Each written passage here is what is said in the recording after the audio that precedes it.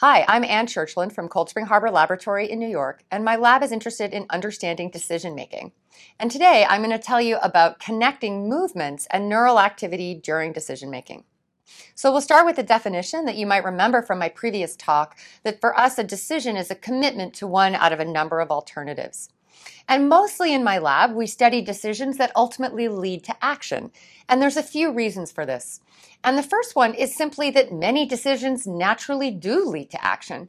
So consider this mouse. It's deciding whether or not to rear up and eat these blueberries. And if it decides that that is what it wants to do, that decision will naturally lead to the appropriate motor response or movement response so that the animal can acquire the blueberries. And that's true of many decisions that we make. Sometimes a decision is the same thing as a decision to act. Not true of all decisions, but certainly a big class of decisions that we and animals make. A second reason that we study decision making this way is that decisions that inform actions are well suited to animal studies. You might remember in the previous talk that I described a few ways that we study decision-making behavior in the laboratory, like having monkeys report decisions by making a saccadic eye movement, or by having rats report decisions by moving to choice ports that they poke their snout into to communicate to us what they've decided. And this is really important in animals and really even in studying human decision making as well, because it allows us as experimenters to have a systematic and efficient way of knowing what it is that the human or animal has decided. And then we can record that and analyze it, connect it to neural activity, and so on. However, there are some challenges to this approach. And one challenge is that when we study decisions that lead to action, if we're doing this while measuring neural activity in the brain, we need to be able to separate out the decision-related activity from the movement-related activity. And this is a problem that's been known for quite some time. And indeed, people in previous decision-making studies have thought about within a particular area and for a particular movement, like an eye movement, what might be the consequences for the brain in terms of the movements that are being planned. But despite this appreciation in the field that movements can modulate neural activity during decision-making, there are many open questions about the nature of that neural activity. And the first question is, well, how widespread is it? Is neural activity related to movements? Just a few specific areas in the brain, maybe limited to the motor cortex, for example? Or does movement-related activity span many, many neural structures all across the cortex and maybe even subcortical areas as well? The second question is this movement-related activity, is it driven only by instructed movements? So instructed movements are things like the saccades that the monkey uses to report a choice, or the orienting movement that the rat uses to report a choice. And certainly we would expect that those would drive neural activity. But might there be other movements as well? Could it be the case that animals make many uninstructed movements that we haven't been really thinking about, but that have a big impact on neural activity? Well, no one really knows. And finally, is this movement-related activity task-aligned or task-independent? Let me tell you what I mean by that. We would expect that certain kinds of movements might have to do with specific events in the task that the animal's doing. For instance, if decisions lead to an animal being rewarded at the end of a trial, we might expect there could be movements that are in anticipation of that reward. One example might be that perhaps the pupils become more dilated at the end of the trial when the animal thinks it's about to get its reward. We would call that task-aligned because it always happens at the same moment in the task, that is right before the reward. But there might be other kinds of movements that matter for neural activity as well. And I'll refer to those as task-independent. And those are spontaneous, uninstructed movements that happen at random times during the trial. And you might want to think of those as kind of more like fidgets, movements that don't have to do with anticipating the reward or seeing the stimulus specifically, and they're not really a high priority for the experimenter, but might be a high priority for the animal. And we partly wondered about these task-independent movements just because looking at what humans do, even looking at a classroom full of children or looking at people on the subway, they actually make a lot of spontaneous seemingly task-independent movements all the time. So these three questions, is the activity widespread, driven by movements, task-aligned or task-independent, We didn't know the answers to these, and so we set out an experimental paradigm that would allow us to answer these questions and understand better how movement-related activity and decision-related activity interact in the brain. So this work was led by two postdocs in my lab, Simon Musal and also Matt Kaufman, who now has his own lab at the University of Chicago. So they came up with the behavioral paradigm to study decision-making in mice. And the mice are presented with an auditory or visual cue, so a flashing light or a series of clicks, and it could be on one side of the mouse or the other side of the mouse. And the mouse's job is just to figure out what side it's on and to make a licking movement to that side to report that that's where the stimulus was located. So I'm going to show you a movie now of what this looks like. And this is a camera that's looking up from underneath at a mouse. You've probably never looked at a mouse this way before. You can see the mouse's mouth at the top of the frame. And next to that are two little squares. Those are lick spouts. And those later on are going to move in and allow the animal to make a choice. And at the bottom there, you can see two circles, which are going to move in. Those are little handles, and the animal will grab one or both handles when he's ready to start a trial. This is our way of letting him know when he's ready to initiate a trial. And this is an important component of our research design for a few reasons. So first, you might remember from the previous talk that an animal's internal state has a big effect on neural activity. And our hope is that by allowing the animal to self-initiate a trial, that we can start to control that internal state a little bit better. At least he'll be in a similar state of mind if he's decided himself to initiate a trial, as opposed to being caught off guard. A second reason we have animals initiate trials is that we want them to be in charge of how long the session lasts. It gives us a really nice behavioral readout of their overall amount of engagement and overall comfort if they are the ones that are initiating each trial. So I'll play the movie now, and you'll see the animal quite engaged and grab the two little handles. So they move in, and you can see that he makes contact with them. So after that, it's time for the animal to see a stimulus. So now this is again a movie of the same mouse, but this time it's taken from the opposite point of view. It's a camera that's behind the mouse, and you can see its nice long tail there at the bottom of the frame. So there's going to be a visual stimulus that will appear on the right, and the animal can see this just the way that you can. There it is. Then the animal has to wait a whole second, which is a pretty long time for a mouse to wait, but they're at least moderately patient. And then after that, the two lick spouts at the top are going to move in, and then the animal has the opportunity to report its choice. So here he goes. He made a choice to one spout, and the other spout moved away. We do that so that the animal can't change its mind. Mice, like humans, sometimes like to decide and then go back and change their mind. So once they've committed, the other option is off the table. So this is what it looks like for mice. And we set up these video cameras maybe for a few reasons. But as you'll see in a moment, having this high-resolution video of what the animal's doing at every moment in time turned out to be absolutely critical to interpreting the neural activity that we measured. But I'm getting ahead of myself. So I need to tell you an important component of our experimental design, which is that all animals did both auditory and visual trials, but there were two groups of animals. One of them we call the vision experts, and that means they have a lot of experience with the visual stimulus, that's those flashing lights that you saw a moment ago, and very little experience with the auditory stimulus. And these animals are indicated by the blue lines that you see there. On the vertical axis, that's the percentage of time that they make a correct response. And you can see that for the blue line, when they're given a visual stimulus, that they have high accuracy, usually above 80% accuracy. But when they're given an auditory stimulus, their performance is at chance. That's the value corresponding to 0.5 that's right on the white dotted line.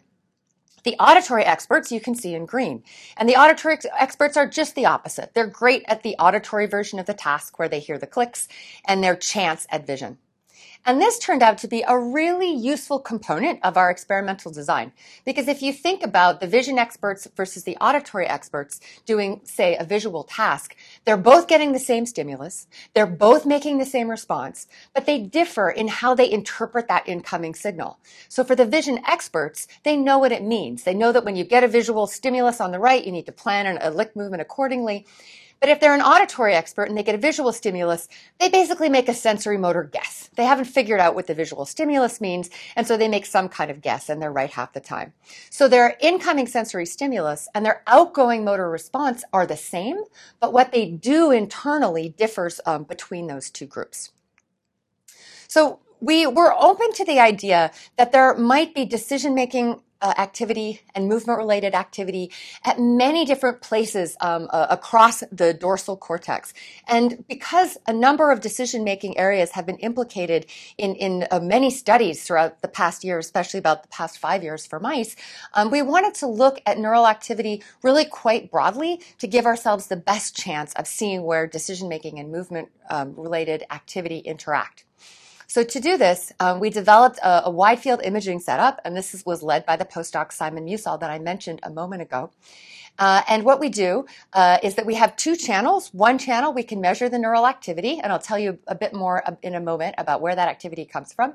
And then in the other channel, we can see the animal's hemodynamic response. That is the blood flow that goes between the brain, that goes across the brain to fuel up all of the neurons. And we have techniques that we use for separating those two so we can get a really precise estimate of neural activity. A big advantage of this approach is that we can see neural activity through an intact skull. The skull of the mouse is really very thin, and the signals that we have are pretty bright, so we can see the neural activity all the way through the skull. We don't have to do any surgery to remove skull or anything like that. So it's a quite non-invasive way to measure neural activity. But you might wonder, well, wait a second, how can you see neurons firing? You might know or remember from my previous talk that the way they communicate with each other is electrically. So for example, if we have this neuron here, and it wants to send a message to a neighboring neuron over there, then the neighboring neuron will spike. And traditionally, people have recorded that electrical activity using sharp electrodes, like the one that I've schematized here. And this is a great approach, but it won't be really what we want if we want to measure neural activity across the entire dorsal cortex, because that would necessitate putting electrodes all over the dorsal cortex. And in terms of biological tissue, that wouldn't be a very good thing to do. It would be too many electrodes in the brain and would really damage the brain. So that technique was kind of off the table. So we decided to take advantage of a different technique, which leverages the fact that when neurons spike, in the way I just described, that there's an influx and outflux of calcium in and out of the neuron. And we can attach a fluorophore, something that emits light, to this calcium so that when the calcium is going in and out, that we can see the calcium. And this gives us an estimate of the neuron's response. So to make it really simple, when a neuron fires, it turns green. So if we use transgenic tools to have the calcium indicators in all of the neurons in a mouse, then what it allows us to do is this. So we take the camera that I described to you a moment ago, and at the bottom there, you can see 6 schematic neurons that are all quiet. They're not responding. And then when the area becomes engaged and the neurons start firing, then they turn green, and we can capture those photons with our wide field macroscope, and we can do this across the entire brain. So this allows us to see neurons firing, which is a really helpful tool when we want to look at neural activity across a really broad swath of brain. So what kind of structures can we see? I mean, you might be a little skeptical about this technique, and indeed many in the field work, because it's kind of a new technique that we and only a few other labs are using. Well, we have one kind of proof of principle test that kind of tells us that this technique is measuring a reasonable signal. And we use a technique called a visual mapping or Fourier analysis, where we show animals vertical bars and horizontal bars that are moving. And then by looking at the moments in time that we see neural activity for different pixels, we can generate maps of visual space. And one thing that we were able to recapitulate that others have observed is that each mouse has multiple maps of visual space. So in primary visual cortex, there's a map of visual space. And then in about 6 or 7 surrounding areas, there is the same map of visual space repeated multiple times. So this was a technique originally developed by Michael Stryker's lab at UCSF, and it's really useful for us in demonstrating that the wide field imaging is giving us reasonable signals. But it's also, I think, really cool to ponder. So mice are similar to other mammals, humans and non-human primates, in that the visual world is represented multiple times in every single brain. And it's interesting to think about why that is. What computations distinguish one map of visual space from a neighboring map of visual space? Why do we have so many?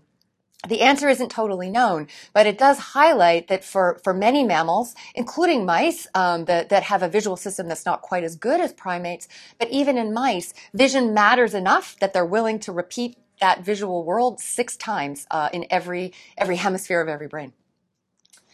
So having confirmed that we can see the maps of visual space that are expected in the visual cortex of the mouse, we're then in a position where we can measure neural activity during decision making.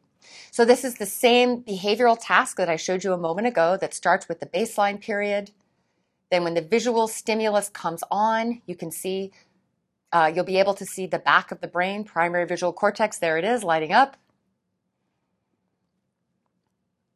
Then there's the delay period. And finally, when the animal makes its decision, there's really quite a lot of activity all over the brain. So in this video, it's clear that multiple areas are engaged during decision making. And the first thing we did when we got these measurements is to do a couple of what we call sanity checks. And this is a really important thing to do, really in any experiment, but especially if you're using a new technique. So the first things that we do are ask, are we seeing the right thing in the right place at the right time? So this is an example, shows you just the raw fluorescent signal. These are just basically frames from the movie that you just saw a moment ago. And the first thing that we do is to consider a few areas that have response properties that are well known. Those include primary visual cortex. And the first thing that we ask is, do we see a difference in primary visual cortex for auditory versus visual trials? Well, we better see a difference, right? If we don't see a difference, then something's wrong with our measurement. So that's what you see down here. The white line is for visual trials and the red line is for auditory trials. And those two gray rectangles tell you when the stimulus is on. And much to our relief, we saw a higher response on visual trials than auditory trials in primary visual cortex. Great, sanity check passed. Okay, next time we look at area RS, which stands for retrosplenial cortex. It's an area that's a little bit more medial. Has some visual known responses. And again, we see that auditory and visual are a little bit different, more of a visual response. Again, confirmed. In areas that are involved in movement planning, we wouldn't expect those to differ very much for auditory versus visual stimuli because the movement is always the same. And indeed, for a hind limb area and for secondary motor cortex, we found those were the same. So this, combined with the visual maps, gave us reassurance that our technique was working and we're seeing the right activity in the right place at the right time. So then we decided to make a comparison of novice versus expert subjects. And that's what you see here. So starting with V1, that's at the top, remember primary visual cortex. The red line are the untrained subjects and the white line are the trained subjects. And you can see they're really pretty similar. And we noticed how similar they were and we thought, well, they're doing something kind of different. Remember, their behavior was very different, but the neural responses seem pretty similar. Okay, well, let's look at retrosplenial cortex. Maybe, that's where we'll see a difference between novice and expert decision makers. But again, we thought, what? The activity is really similar here, too. And everywhere we looked, it seemed like the novice and expert decision makers, even though their behavior was really different, their neural activity was surprisingly similar. So this led us to say, whoa, well, if decision-making signals aren't driving this neural activity, because remember the decision-making is quite different in the two groups, what is driving the neural activity? We didn't know. So we decided we needed to work a little harder to connect the neural activity to the behavior. And the way that we did this was to build a linear model. And the goal of the model is this. So you can imagine a particular pixel that we record. This is just one spot in the brain. That on trial 1, the fluorescent signal in that pixel might go up and down a bit, look something like this. Here might be 2 other trials, so same part of the brain, but 2 different trials. Fluorescent signals kind of going up and down. And our goal with our model is that we wanted to model the trial-by-trial fluorescent signal using all of the behavioral parameters we have at our disposal. So we want to say, what is it that's driving these fluctuations? Is it the decision? Is it fidgeting movements? Is it pupil dilation? What is it?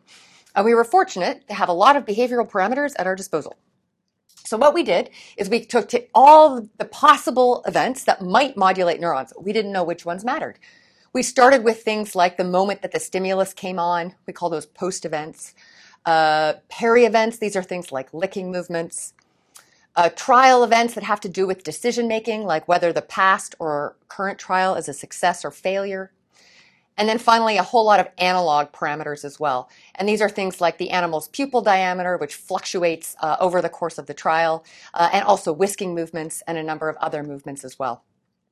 And I should say that we were partly inspired by work from Marius Pachitariu and Carson Stringer that had previously developed from electrical recordings in V1, not during decision making, but nonetheless very relevant, that those neurons cared a lot about facial movements. And so we thought, well, we'll throw those into the model as well and see what comes out. So this is now the whole model. And for those of you who are aficionados, we had to, of course, think really deeply about how to fit this model because we have many parameters. We want to prevent overfitting. But there are good mathematical techniques to do that, that we leveraged. And at the end of the day, we put these all together in a design matrix. And then we fit the model, which just means we assign a weight to each of these variables, just saying how much does this variable matter for fitting the neural response. And I'm going to show you now the model's estimate of what the fluorescent signal should do on every trial by overlaying in red the model prediction to the actual data in white. So you can see that the model is pretty good. So we were able to capture a lot of the trial-by-trial fluctuations in fluorescence, about 42% of those fluctuations, which was quite encouraging. So this tells us that the model's working. And now we get to ask the really interesting question, which is why is the model working? What are the parameters that are really important for making this model so good at predicting what the neural activity is going to do? So we separated the variables into two groups, and one of them I'm going to describe now as task-related variables. And these are things like the animal's choice, success or failure of the previous trial, presence of an auditory or visual stimulus, things like this. And we found that, as we expected, these mattered for the model. If they had weights that were non-zero, that was good. But surprisingly, when we then looked at a different class of variable, movement-related variables, we found that they accounted for a lot more of the variance. The movements of the nose, for example, which we hadn't really expected. These two parameters called video and video ME, which stands for video motion energy. These are just all of the remaining pixels in the video that we weren't expecting to matter at all. Turned out to be really very important for explaining the fluorescent signal. But at this point, you should be skeptical. So this is our what I call skeptic's corner. And a skeptic would say, oh, come on. This isn't really the right way to do this analysis because a lot of the variables that you have here are related to each other. For example, the animal's choice, whether it goes right or left, is intimately tied to the animal's licking because it uses the licking to report the choice. And this is, of course, a very valid criticism. So to address this, we went back to the model and we kicked the parameters out of the model one by one and looked at how much worse the model did as a result. And this is a much more conservative way of assessing how much each of these behavioral features matters for the brain. So for example, I'll be really concrete here. Let's suppose we kick out the right visual stimulus. Then we're going to ask, how much worse does the model do? Or another way of putting it, how much does the model suffer? And where does the model suffer? So here's a way to visualize this. So now the colors here tell you how much the model's ability to fit the data, how well it worked, how much worse that got when we kicked out the parameter corresponding to the right visual stimulus. Well, good. We found out when we kicked out the right visual stimulus from the model, we could no longer predict the neural activity in left V1. And remember that activity, that visual signals from the right go to the opposite side of the brain. They cross at the brain. So this tells us that when we eliminate that model, we can no longer fit the data as well in primary visual cortex, which is exactly what we would expect. And similarly, when we kick the right handle grab out of the model, we're no longer able to predict activity in the part of the brain that corresponds to the paw motor cortex. So this tells us that our more conservative approach is doing what it's supposed to do. And we were then able to reanalyze the data and say, well, how much do each of these parameters matter when we use a much more conservative method? And we found that a lot of them in the task, you can see here, well, you can't actually see. These dark green bars tell you how much these parameters matter. They're almost invisible because when we kicked out most of the decision-making parameters, we could still fit the model really well. And that's because what really mattered for the neural activity was the movement model. So the dark green bars corresponding to the movement parameters are still much larger, especially compared to the task, telling us that we really need to include those in our model if we want to understand the neural activity, but not so much the task parameters. I have movies here that show you how much each model matters at each location in space in the brain and also each moment in time. So the full model means the model including all of the parameters. The movement model is the one including all of the movements in the plot I just showed you before. And the one labeled task, these are all the decision-related parameters. So when you see that one of the values on these plots are yellow, that means that that particular parameter really mattered for the model, and blue means that it mattered less. So you can already see that at the beginning of the trial, the task parameters don't really matter very much at all. And let's see what happens over time. So movement model really matters. Again, really the movement model. Okay, stimulus comes on. You can see the task model starts to matter. We need to have the task model to understand visual cortex responses.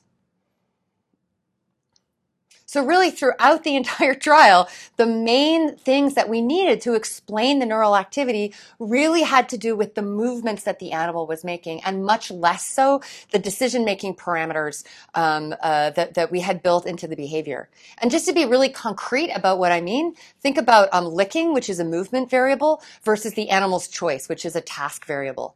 So the choice parameter is a binary variable, which can be 1 at any moment in the trial. So it can influence the neural activity at any moment in the trial.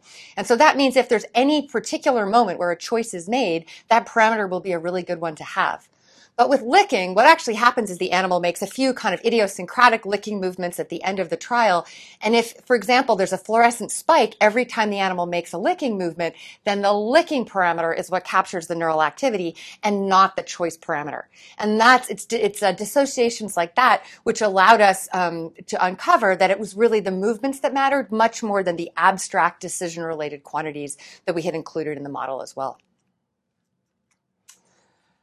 Okay, so I've told you so far that movement-related variables are really the most important for understanding neural activity.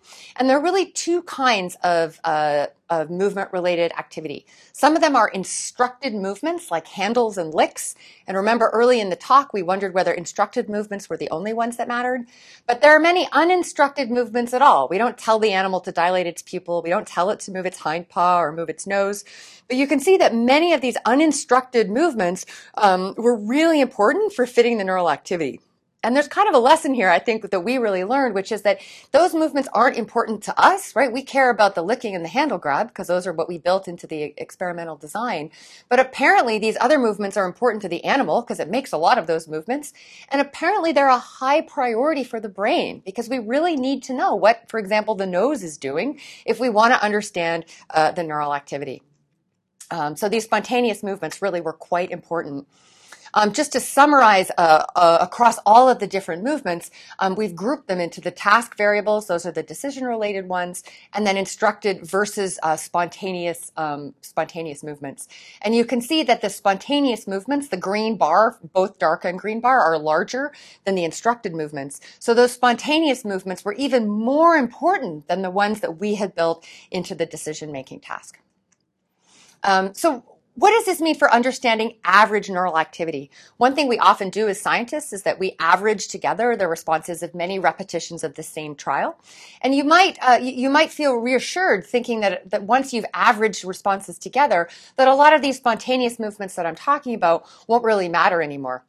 And the extent to which that's true kind of depended a bit on the area under study. So here at the top, this is the fluorescence response and also the model fit to average data from primary visual cortex, V1. And there are two lines there, but you can't really see that there are two lines because the model fits the data really well. So now I'm going to break up the model into just the task variables, the decision-making ones. And you can see that we mostly fit the fluorescence activity pretty well, except at the beginning of the trial, there's a little bump that we couldn't really fit with the task model. When we included instructed movements, we did better at fitting that bump because it turned out that that bump was related to the animal grabbing the handle. And this was surprising because this is in primary visual cortex, where we wouldn't think a handle grab would matter so much, but it did matter. And then when we looked at the spontaneous movements, again, we found we were able to understand the bump a little bit better when we included those spontaneous movements. So to summarize, in primary visual cortex, the decision-making parameters in the task category are really pretty important, and we only need the movement model for certain kinds of fluctuations in activity. Here in secondary motor cortex is kind of a different story. Here, the task variables were not very helpful in understanding the neural activity at all. The instructed movements were definitely more helpful, and the spontaneous movements were really critical. We really needed all three of these model components together to be able to predict what the neurons were going to do. So as a result of this analysis so far, we developed what we call a task modulation index, which tells us how much particular brain areas are modulated by these task variables. And part of the reason we did this is that I'm hoping people might be skeptical for a second reason. So back to skeptic's corner again. A skeptic here would say, okay, it's clear that neural activity is dominated by movements when you measure activity using wide field imaging. But what is wide field imaging really measuring? It's a new technique. Who knows? What do you think the single neurons are doing? That's what we've been measuring in the field of neuroscience for decades. And that's, of course, a valid concern because wide field imaging is pooling signals from probably a lot of different kinds of neural activity. So to address this point, we picked an area called ALM, anterior lateral motor cortex, which is indicated by the dotted white line at the front of the brain. And we decided to zoom in there with our two-photon microscope to see whether the dominance of movement-related activity was evident when we looked at single neurons, the more traditional approach as well. So that's ALM there.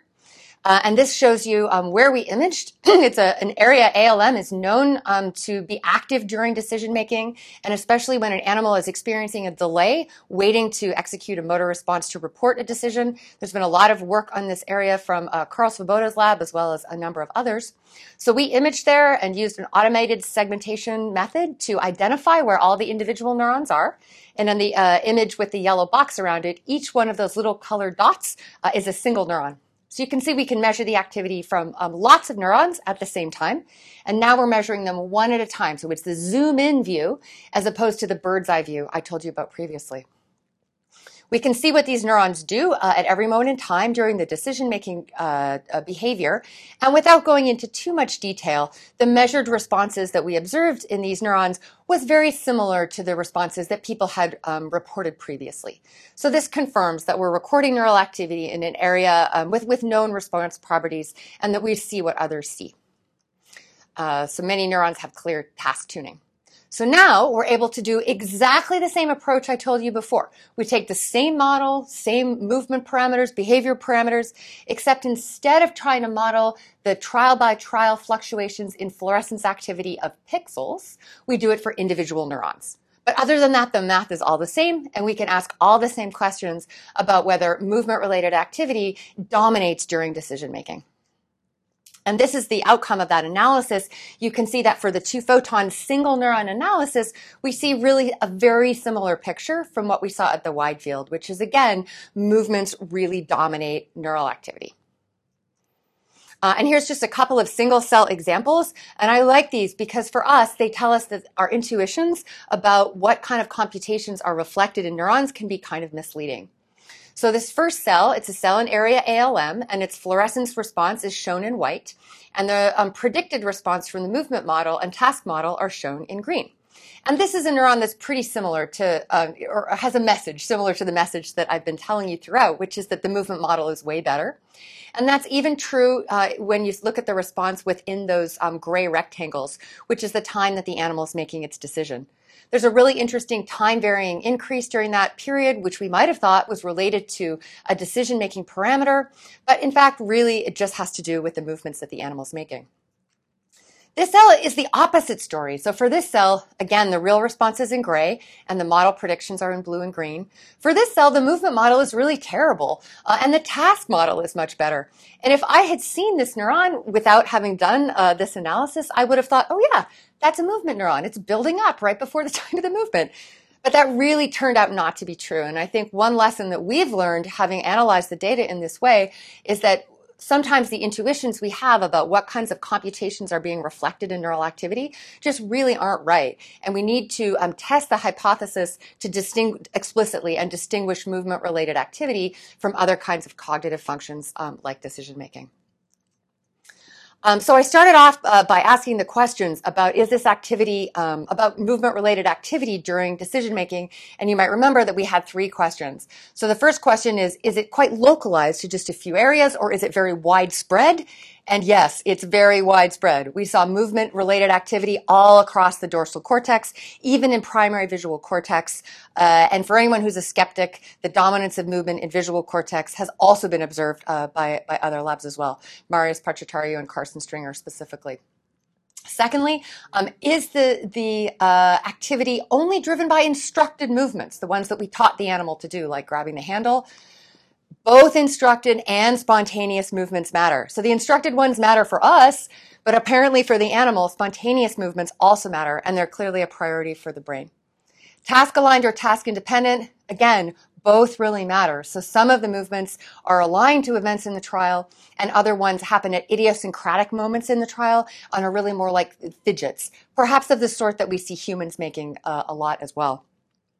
So you might wonder at this point, well, what's really going on? So this analysis demonstrates that movement-related activity really dominates the cortex, even during decision making. But we know that can't be the whole story because I showed you at the beginning that the behavior of novices and experts are really different. So if that's true, there must be places in the brain or ways of measuring neural activity that uncovers a difference between novice decision makers or guessers and true decision makers. And we are still trying to uncover that. We think if we use a different kind of analysis in area ALM, that we do see a signature of true decision making. But the main message that I hope you'll remember is that this needs to be very carefully teased apart from signals that are related to the animal's movements. The decision-making signals are there, but they're hard to see, and they interact very intimately with signals related to movements. So these are the people in my lab who are part of a team that's worked together to do this work. We collaborate a lot within our group and also with groups outside. And we're also really grateful to our funders for providing the resources that make it possible for us to do that work. So thank you very much.